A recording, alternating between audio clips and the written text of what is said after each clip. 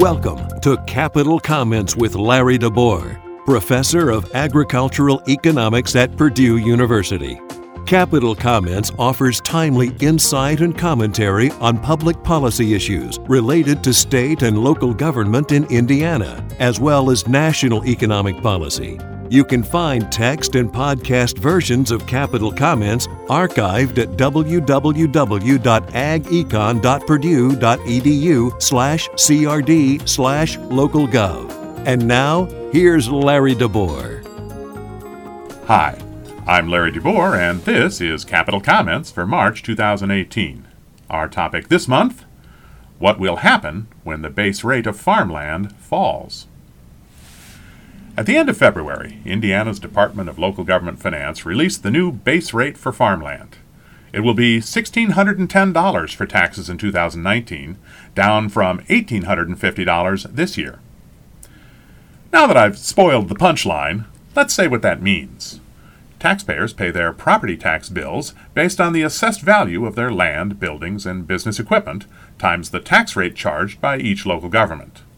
Assessed values are based on predicted selling prices for most properties. Farmland assessments begin with the base rate, which DLGF calculates for a typical acre that grows corn or soybeans.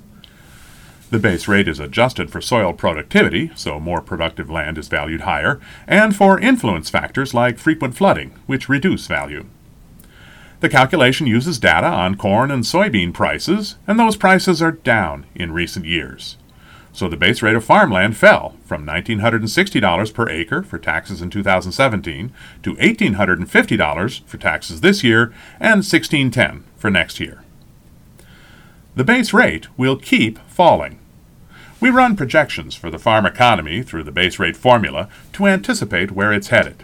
A year ago, I wrote that the base rate for taxes in 2019 would be, quote, something like $1,600, unquote. Thank you. Thank you very much. It's no magic trick. A year ago, it was clear that corn and soybean prices would not change much. The formula showed that the base rate had to drop to near $1,600. Looking ahead, it should drop again to around $1,500 for taxes in 2020. During the 2020s, it will stabilize at around $1,200. That's down 35% from this year. Farmland owners will pay less in property taxes. Almost everyone else will pay more.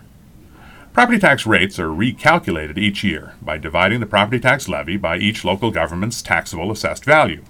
The levy is the amount that local governments intend to collect in property taxes based on what they need to deliver services. It's limited by state maximum levy controls. With the base rate falling, taxable assessed value will be lower, so tax rates will be higher. Farmland owners will pay less because their assessments are down. Homeowners and business owners will pay more since their assessments do not decline. Except some taxpayers are at their tax caps.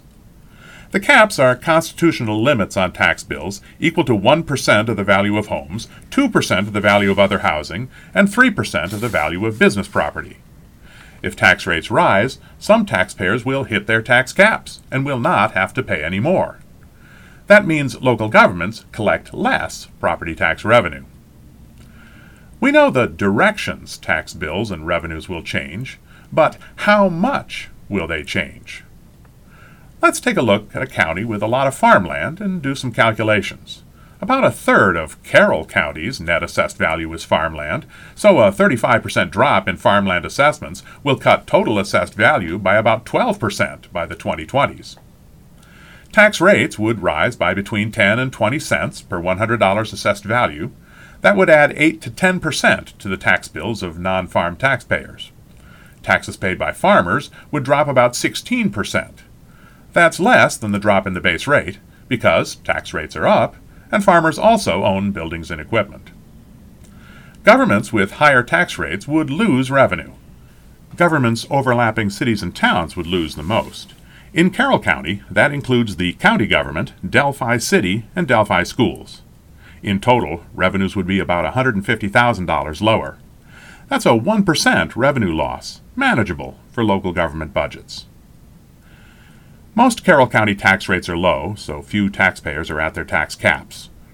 Revenue losses would be greater in rural counties where tax rates are higher. Effects in urban and suburban counties will be much smaller because farmland is a much smaller share of assessed value. So, here's the outlook for rural property taxes. Look for a big drop in farmland assessments, a noticeable drop in farmland tax bills, an added increase in non-farm taxes, and a manageable loss in local revenues. And that's Capital Comments for March 2018. I'm Larry DeBoer. You've been listening to Capital Comments. You can find text and podcast versions of Capital Comments archived at www.agecon.purdue.edu/crd/localgov.